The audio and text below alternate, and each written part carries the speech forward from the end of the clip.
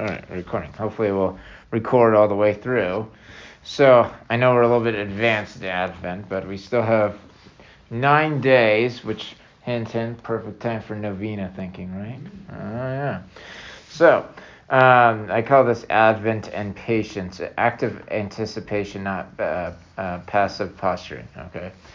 All right, and so thinking right now, how has your Advent been? What would you say? Besides studying a lot. Academically loaded. Yeah, academically loaded. Okay. Anything else with your Advent you felt has been going on during this time, or is it just kind of like just doing the everyday steps, and once they get done, and I can rejoice for 2 weeks. I've been traveling a lot, just going back and forth. Not really having any time for myself between that and studying. Okay. All right. Anyone else? Anything you guys been up to, or just studying? Okay. Literally just studying. And that's what most students experience during this time, is, to be honest. I think we've all experienced that. Most people have semesters where they end at the Christmas break, and so you're like, I just need to get through this, and then I can let it all go and finally relax and have fun. So at the beginning of Advent, we have in the collect, which is the prayer of the Call to Faithful right before you do the first reading. It says, "Grant your faithful, we pray, Almighty God, the resolve to run forth to meet your Christ with righteous deeds that is coming, so that, gathered at his right hand, they may be worthy to possess the heavenly kingdom." Okay? So Advent, we're supposed to be preparing with righteous deeds for Christ's coming. Okay? So let's first start out what Advent is. Okay? So Advent actually comes from it's Adventus, which is Latin, or in Greek, the parousia.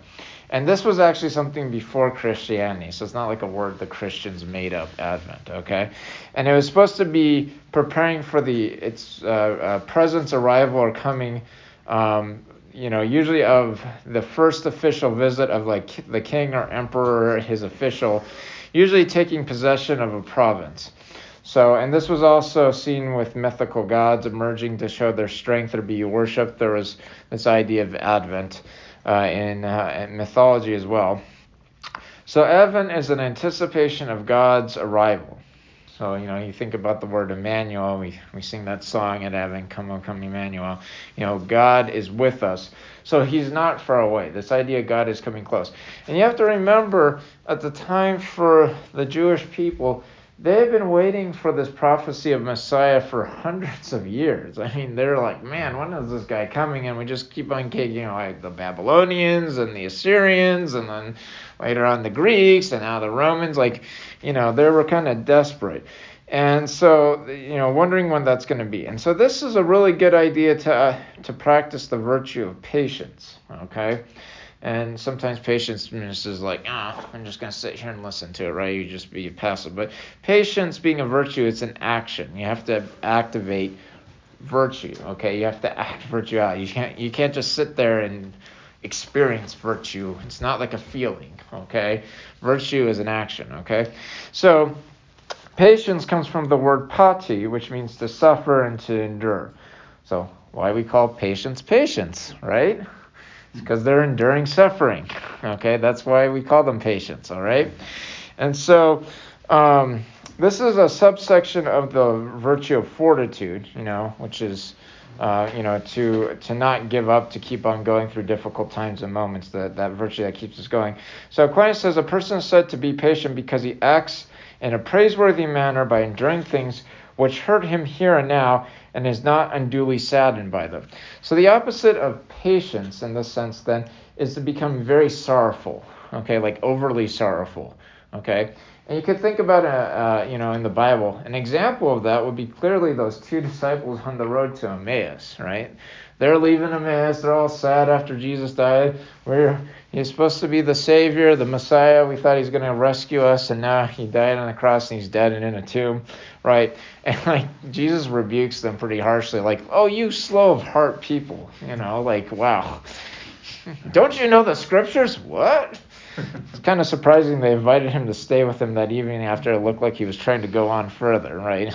So, So not being overcome by sorrow. So instead of sorrow leading to self-pity and impatience and losing control over passions, patience permits us to practice other virtues. So instead of becoming impatient, and impatience leads to anger and irritability and bitterness and envy and jealousy and entitlement. I mean, we see a lot of this today, right?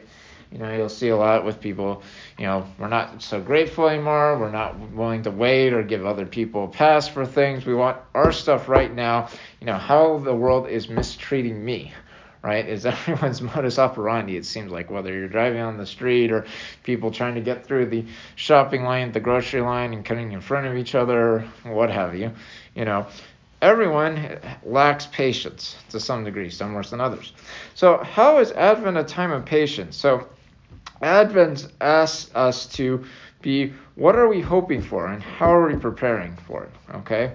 So Benedict XVI talked about this time of Advent. He said, in a time of waiting, he said, if time is not filled by a present endowed with meaning, expectation risks becoming unbearable. If one expects something, but at a given moment there is nothing, in other words, if the present remains empty, every instance that passes appears extremely long, and waiting becomes too heavy a burden because the future remains completely uncertain. On the other hand, when time is endowed with meaning, and at every instance we perceive something specific and worthwhile, it is then that the joy of expectation makes the present more precious. So this idea of waiting is not just the time of past when there's like nothing's going on, like can't wait for Christmas to come, right? Okay, and so you have to fill this time with meaning, right? Okay, and so for some people it's just like, why can't it be Christmas? The old Alvin and Chipmunk songs like Christmas, Christmas, don't delay, right? And they're just like, please come soon, we need Christmas, right? And so there's that, this impatience of Christmas must come. I can't bear, another day of school or another day of studying. Why can't it be Christmas? And just wasting this time away that we have to prepare, right? Okay. And so we want to be able to, prepare well, right? So there's 3 grades of patience according to Father John Harmon, who's a Jesuit. First is bearing difficulties without interior complaint, so no bearing of bitterness, jealousy, or impatience. Using hardships to progress in virtue, so this idea of making stumbling blocks or stepping stone, like, that person, I got to get somewhere, and I got stuck behind the 75-year-old lady driving the old Oldsmobile in front of me going like 10 miles on their speed limit, like, oh, can't you, speed up, ma'am? I just got to get to my place immediately. Using hardships, even little ones like that, to learn patience, and then accept and desire the daily crosses out of love for God, bearing with joy. So this idea that, okay, God brought a difficulty to my life, and actually trying to be joyful about that difficulty. So a friend of mine gave me an example the other day. He was at church, and it's like Donut Sunday, and his kids are all everywhere, and he has to take one of his young ones home to go take a nap. And all of a sudden, this lady comes out of the blue and says, "Hey, you look like you could sleep." Like, come on, really, man? I got all my kids here. I got to get one home to go to sleep. Not the person you think to choose to go sleeping. But he's like, okay, this is a learning moment for me. I got to learn from this moment, even though I could use my time better by rounding up my kids and taking them all home so the youngest one could sleep. I'm going to just take this inconvenience and allow and help me to grow. So that idea of bearing our crosses, actually, and learning that crosses can help us to grow. So the problem, though, is that often during this time in the secular world, they're not really preparing, though, for Christ. Benedict talking about making meaning of this time, right? But in the secular world, we're not so focused on that, right? We're focused on our Starbucks holiday drink, or, buying that perfect gift so that when we give it to that person, they'll be so happy, right? Because we're all about, what others think of us and human respect and that type of thing. And we do it kind of out of in some ways out of a selfish motive, like, look at me, right? It's kind of like the prayer of the Pharisee is like, look at me, God, I pay tithes on everything, and I fast twice a week, and I pray, and I'm not sinful like that loser in the back there, okay? Like, it's all about I'm so great, and I do all these wonderful things. Maybe we're less diligent with our work. We're checking out from studies or class at this point, right? Like, I just need to pass this grade so I can get on to clinicals, right? And not worry about doing well right now. So those types of things. Or the holiday parties and shows, like, this is just the time for, like, feasting and hanging out and celebrating with people and having good times, right? But that doesn't really help us to grow in enduring hardships, right? And it doesn't certainly help us to grow in patience. So we have to, work on endurance and preparation. So contrasting like the parable in the Bible of the virgins, you have the 5 foolish and the 5 wise. They both have to wait, okay? But the 5 wise, they're like, hey, we know that the king's coming, the bridegroom's coming, we got to get ready for him. So they go spend their time and energy and money and resources going out and getting the oil that they need to light the lamp, so when he comes at night, they have light to follow him in, to the feast. Whereas the 5 foolish ones, it doesn't say what they're doing, but let's just say they're not right. They're obviously not getting ready, so they're probably just having a good time, right? And so the king's delayed, or the bridegroom's delayed, and they both fall asleep. One's tired from working hard to, obtain oil, and the other group is tired from just having their own fun. And then all of a sudden, it's like, surprise, here's the bridegroom. Well, who's ready to walk in with Jesus? Who has the oil? The 5 wise ones. The 5 foolish are like, oh, shoot, crap, we're not ready for this. Can you give us some oil? Like, no, if we give you some, right, we won't have enough for ourselves. So they have to go rush back and try to get oil. That meantime, the bridegroom comes, they all go in, and they're too late, right? And so that can happen to us. If we're not using our time well to prepare for Christ's coming, we're going to be too late. Christmas Day will be here, and we're like, wow, we missed out on times to grow in various ways and think about Christ and prepare. It just came upon us, and here are presents and Christmas Day Mass, yay, right? And we missed that time. So how can we kind of see models of preparation? And so I like to take some examples from the Bible, particularly around this, the time of when Jesus was born. So first, let's think about Saint Joseph, right? So Saint Joseph, he finds out Mary's pregnant, and there's actually a couple interpretations about this. Usually most people think he thinks that Mary probably was unfaithful, so I'm going to just quietly divorce her. Other people, including Aquinas, actually think he knew that Jesus was actually a son of God, and he felt to be unworthy to be a father to this son of God, so he was going to quietly divorce her. And that's, when the angel comes, says, hey, don't be afraid to take Mary in your home, meaning don't be afraid that you feel so unworthy to take Mary, who's the mother of God, and is bearing the Son of God, into your home. And so this beautiful idea is like he listens to the angel, and he has to go home and prepare his house to welcome Mary in. So you guys may not know this. So it's, how it says at the time that Jesus was, hey, how's it going? So we got some goodies here. Sorry for the people on the listening on the other end. No goodies for you. You'll just have to be patient, right?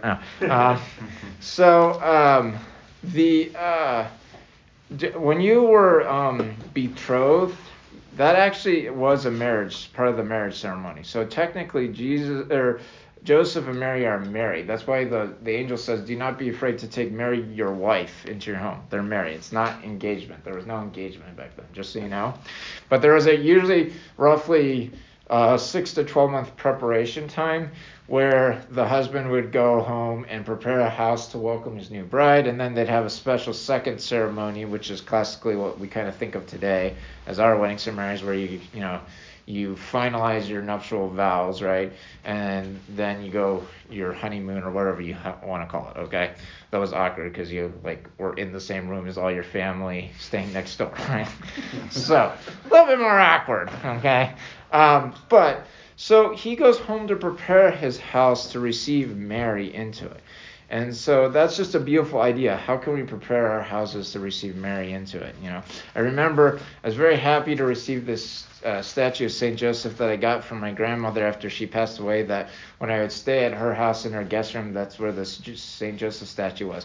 And I had it placed right by my front door, which made me really happy because I felt like St. Joseph's guarding the door.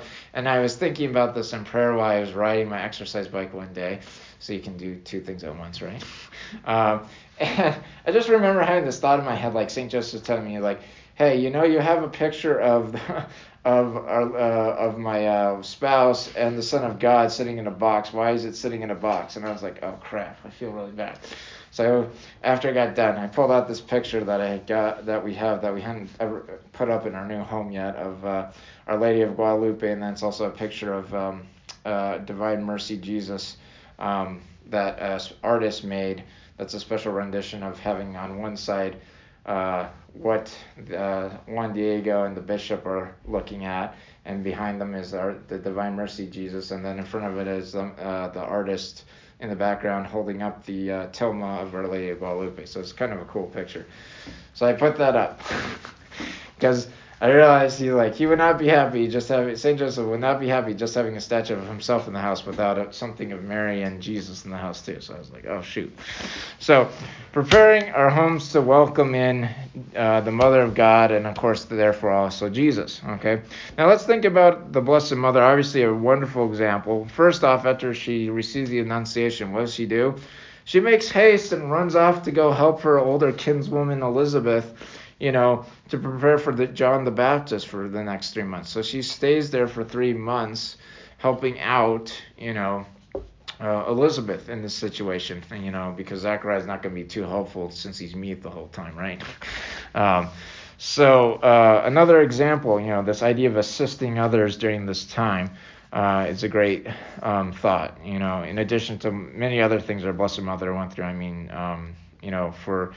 If you ever get to experience pregnancy later on in your life, the feeling and sensation of your child moving inside of you will be kind of an amazing feeling. I'm sure our mother thought about that much as Jesus grew inside her womb and could feel that. Think about this. God's stirring beneath the surface of your own skin right there. That's kind of freaky but cool to think about, right?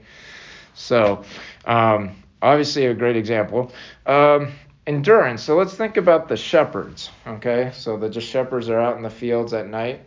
And let's think, what if they'd fallen asleep and oh man, I hate staying up late watching the sheep, okay? Even though this is the most important time to watch the sheep because that's when the predators come out at night to try to take the sheep, right? What if they were lazy and fell asleep? Well, they wouldn't have seen the angels, right? So they kept awake and watchful. And because of that watchfulness and looking out, they had a divine encounter in the sense that the angels were able to communicate this great news. And then they listened to that, like, hey, yeah, let's go check this out. This is great news, right? And that's so radical to think about, because you think about, hey, the Messiah, wouldn't he be born in some great royalty or regality, But he's not. He's born in poverty. It'd be like you walking down the alleyway and the gardener come up, hey, back at that shed over there, God was born. He's sitting in a wheelbarrow down there. Why don't you go check it out, right? Right? Would anyone be like, oh yeah, that is really cool? So, but the shepherds believed, okay? So they were trusting and believing in the way that God was looking, and because they were watchful, they were looking for God. Even if they didn't know about it exactly, they were looking. And so that's what we have to do, endure and keep watching, okay? And then, you think about examples of the wise men, right? They're watching the stars and the cosmos, and it gives them, the sight, like, oh, there's going to be a new king of Israel coming, and they make all these preparations, getting these gifts and traversing across rugged terrain through difficult areas, and they go see Herod to find out where this new king is. So this idea of how can I prepare a gift and how can I bring this to Jesus, okay? And they were dedicated to that. They follow the star, okay? And then after Jesus was born, there's these other examples. Think about Anna the prophetess, okay? So she had been married for 7 years, and then she was like a widow up until that point afterwards, and she was 84. And she said the whole time during her widowhood, she was in prayer and fasting. That's a pretty long Advent, let alone Lent, right? We're talking about somewhere around 50, 60 plus years, depending on how old she got when she was married, right? Which in those days, you're like 15, 16, 17, right? So a long time. And because of this, she's able to pick out, hey, that guy's the Messiah there with that couple there. That baby's the Messiah. No one I'm sure Jesus or Joseph and Mary didn't come around, hey, by the way, we got the Son of God. Anyone want to check him out, right? No one, they weren't doing that. It was because Anna was deep in prayer and watchfulness and the hope of the Messiah that she was able to recognize that his presence there when everyone else around did not see this. Certainly not the people at the end, right? They're like, oh, random couple who has no money, away with ye, right? Go find some, cave to go give birth to that kid. We don't have room for you, right? So, but it was because of that watchfulness and that preparation and that self-denial that she had in her fasting that she was able to see that. Or Simeon, who had the, prophecy with the Holy Spirit, right? Who then, with that, is able to see, hey, this couple coming to me, for the offering that you have to do 40 days after the birth. This is the guy. This is the Messiah, right? And so having that preparation is so key to being able to be ready to see Christ, to welcome him in.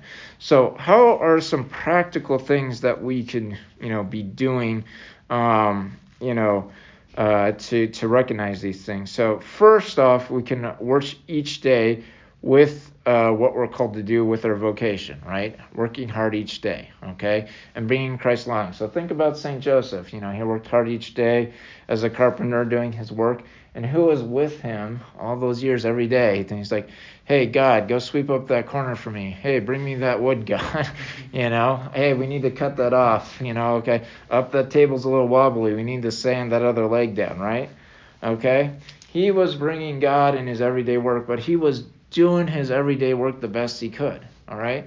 So like I talked about, sometimes people think of this year as like, I can kind of check out now, it's almost over, Christmas is almost here, we kind of start checking out with our responsibilities. No, we need to check in with our responsibilities. The shepherds checked out with watching the flock, they'd never see the angels, and they never see Jesus Christ and adore him on the day he was born, right? So working hard at what we're already supposed to do. 2, is the idea of having a plan for prayer, especially with these final 9 days. So like I talked about, you could do like a Christmas novena. You could start reading little bits of the Gospels, like the infancy narratives, or the beginning of John is very beautiful, even though it's not the infancy narrative, but it talks about in the beginning and the Word and, this light coming forth, which mimics the idea of, creation and how this light of Christ came in the middle of the night when he was born. So having that practice of some type of daily prayer that we can bring to God, that we might add on from even what we're doing right now, a small thing. It doesn't have to be, I'm going to say all 4, mysteries of the rosary each day or something like that. It doesn't have to be that big, obviously, but something that kind of helps us get in tune with this notion that Christ is near. The third thing is, and this is helping us work on, is be cheerful with the Scrooges, okay? What does that mean? So, as I talked about, when we walk around, we're going to encounter people who are unhappy, ho-hum, not, frustrated, impatient, rude, whatever, right? And sometimes we got to, without, allowing justice to be hurt, maybe let them pass. Like, okay, that guy's in a hurry. I'll let him cut in line in front of me at the grocery store so he can do his stuff, right? Because he has to be number one. But just be cheerful, smile when people can see your smile. Of course, obviously we're all wearing masks right now, so like no one can see our smiles. But, be cheerful with that. Or when you go home, and you know what happens when you go home, and maybe, you go to your parents' place and you have older siblings or other people coming in. everyone's personality comes into clashing, right? So just being patient with that. Don't pushing your own agenda. Like, oh, we gotta go see, the crazy house Christmas lights like we do every year. And if I don't, I'm gonna be miserable and get mad at everyone. Okay, let everyone just kind of have a little bit of their way and put aside your own plans and assumptions and just kind of work with the flow of things, right? With stuff. So kind of letting that by. Okay. 4 is bring Mary into your home. Okay. So there's 2 times in the Bible that happened. I told you about the St. Joseph time. Does anyone know the other time where someone was told about bringing Mary into their home?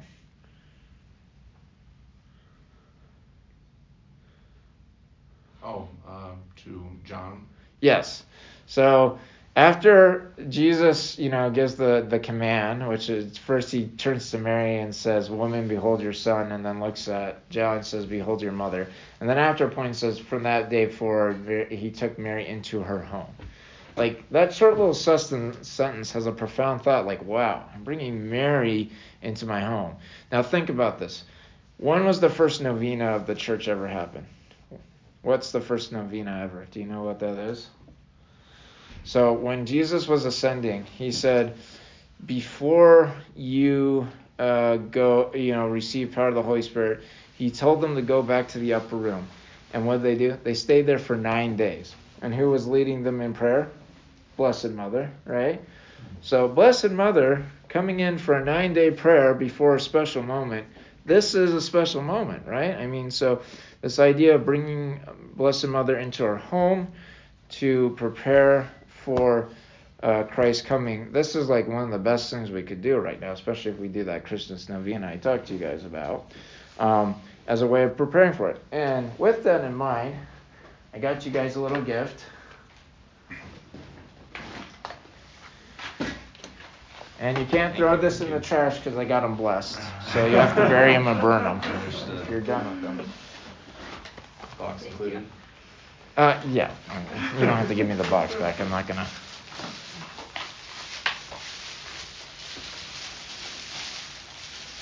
That's beautiful. Thank you. So this is something you could even just put by like your studying books or whatever you're doing, like your work, have that up. And then you kind of just look at her, like at mom when you're going like, I don't understand life cycles, mom. Like, mom will look back. I understand pregnancy. Just Yeah, I don't understand this pregnancy stuff. Mom will look back. Don't worry, they don't either. Right? So anyway, yeah. So that's kind of a special gift for you guys. And then the 5th thing is that idea of service, okay? Being watchful, how we can, in service, encounter Jesus Christ, okay? Because Jesus Christ is always passing by in other people, right? And it can be in small things. It could be a little kid sitting at the table of a restaurant having fun and smiling and playing with their parents and something like that. I mean, Jesus Christ did that. He was smiling and Googling with Mary when he was a little baby. And so, let's see, I'm trying to bring up this story, though. I wanted to end with this story. This kind of cool story of service by a person who was playing Santa back in a mall in Milwaukee back in the late 90s. Let's see if I can get it to work. Hold on. I gotta get off the Wi-Fi because that's not working. Okay. All right. So in December of 1997, a little boy and his grandmother came to see Santa at Mayfair Mall in Wauwatosa, Wisconsin, near Milwaukee. The child climbed up on his lap, holding a picture of a little girl. "Who is this?" asked Santa, smiling. "Your friend? Your sister?" "Yes, Santa, my sister Sarah, who's very sick," he said sadly. Santa glanced over at the grandmother, who was waiting nearby, and saw her dabbing her eyes with a tissue. She wanted to come with me to see you. Oh, so very much, Santa, the child exclaimed. She misses you, he added softly. Santa tried to be cheerful, encouraged a smile to the boy's face, asking what he wanted Santa to bring him for Christmas. When they had finished their visit, the grandmother came over to help the child off his lap and started to say something to Santa, but halted. What is it? Santa asked warmly. Well, I know it's really too much to ask you, Santa, but... The woman began, showing her grandson over to one of Santa's elves to collect a little gift which Santa gave all his young visitors. The girl in the photo there, my granddaughter, well, you see, she has leukemia and isn't expected to make it even through the holidays, she said through tear-filled eyes. Is there any way, Santa, any possible way that you could come see Sarah? That's all she's asked for Christmas, is to see Santa. Santa blinked and swallowed hard and told the woman to leave information with his elves as to where Sarah was, and he would see what he could do. Santa thought of little else the rest of the afternoon. He knew what he had to do. What if it were my child lying in that hospital bed dying? He thought with a sinking heart. This is the least I could do. So when Santa finished visiting all the boys and girls that evening, he retrieved from his helper the name of the hospital where Sarah was staying. He asked the assistant location manager how to get to Children's Hospital. Why? Rick asked with a puzzled face. Santa relayed to him the conversation with Sarah's grandmother earlier that day. Come on, I'll take you there, Rick said softly. Rick drove them to the hospital and came inside with Santa. They found out which room Sarah was in. Rick said he would wait out in the hall, so Santa quietly peeked into the room through the half-closed door and saw little Sarah on the bed. The room was full of what appeared to be her family. There was the grandmother and the girl's brother, who he had met earlier that day. A woman who he guessed was Sarah's mother stood by the bed, gently pushing Sarah's thin hair off her forehead. And another woman who he discovered later was Sarah's aunt, sat in a chair near the bed with a weary and sad look on her face. And they were talking quietly, and Santa could sense the warmth and closeness of the family and their loving concern for Sarah. Taking a deep breath and forcing a smile on his face, Santa entered the room, bellowing a hearty ho, ho, ho. Santa! Shrieked little Sarah weakly, as she tried to escape her bed to run to him, IV tubes intact. Santa rushed to her side and gave her a warm hug. A child, the tender age of his own son, 9 years old, gazed up at him with wonder and excitement. Her skin was pale, and her short tresses bore telltale bald patches from the effects of her chemotherapy. But all he saw when he looked at her was a pair of huge blue eyes. His heart melted, and he had to force himself to choke back tears. Though his eyes were riveted upon Sarah's face, he could hear the gasps and quiet sobbing of the women in the room. As he and Sarah began talking, the family crept quietly to the bedside, one by one, squeezing Santa's shoulder or his hand, gratefully whispering, "Thank you," as they gazed sincerely at him with shining eyes. Santa and Sarah talked, and she told him excitingly all the toys she wanted for Christmas, assuring him she had been a very good girl that year. As their time together dwindled, Santa felt led in his spirit to pray for Sarah and asked for permission from the girl's mother. She nodded in agreement, and the entire family circled around Sarah's bed. Holding hands, Santa looked intently at Sarah and asked her if she believed in angels. "Oh, yes, Santa, I do," she exclaimed. "Well, I'm going to ask that angels watch over you," he said, laying one hand on the child's head. Santa closed his eyes and prayed. He asked that God touch little Sarah and heal her body from this disease. He asked that angels minister to her, watch and keep her. And when he had finished praying, still with his eyes closed, he started singing softly, "Silent night, holy night, all is calm, all is bright." And the family joined in, still holding hands, smiling at Sarah, and crying tears of hopes and tears of joy for this moment. As Sarah beamed at them all. When the song ended, Santa sat on the side of the bed again and held Sarah's frail, small hands in his own. "So, now, Sarah," he said authoritatively, "you have a job to do, and that is to concentrate on getting well.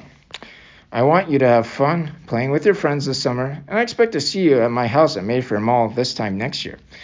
He knew it was risky proclaiming this to a little girl who had terminal cancer, but he had to. He had to give her the greatest gift he could. Not dolls or games or toys, but the gift of hope. Yes, Santa, Sarah exclaimed, her eyes bright. He leaned down, kissed her on the forehead, and left the room. Out in the hall, the minute Santa's eyes met Rick's, a look passed between them, and they wept unashamed. Sarah's mother and grandmother slipped out of the room quickly and rushed to Santa's side to thank him.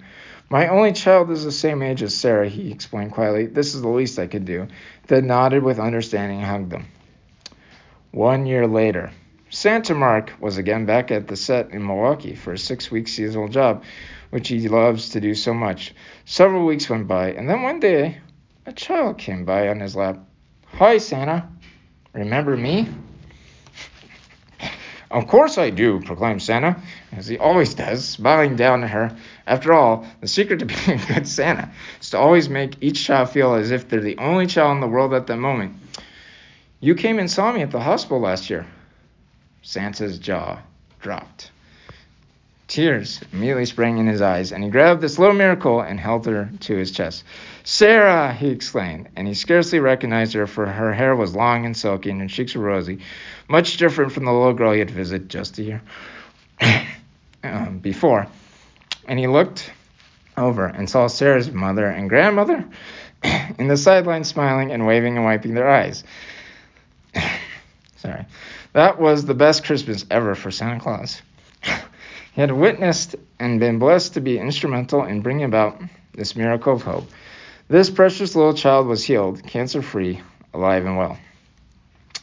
He silently looked up to heaven and humbly whispered, Thank you, Father. 'Tis a very Merry Christmas indeed. So, story of Santa. And I just like to use that as a final example of when sometimes you take time out and you inconvenience yourself. And it all started because a little boy, not only a little boy bringing a picture of his sister, but Santa seeing someone try to say something and speaking up, asking more and seeing what more he could do in a situation that if he had said nothing would never have happened, right? And so we have to look at these times and moments that we have in the next 9 days, even if it's in small ways, to see, hey, how can we listen better? How can we be watchful? Like St. Joseph listening to the angels, or watchful like the shepherds, or paying attention like Anna, to see where Christ is trying to come into our life. Like, for Santa, that little girl Sarah came into his. So, wish you guys all a very blessed rest of Advent, preparing for it, and of course, a Merry Christmas. Appreciate it, Dr. Johnson. Thank you. Thank you.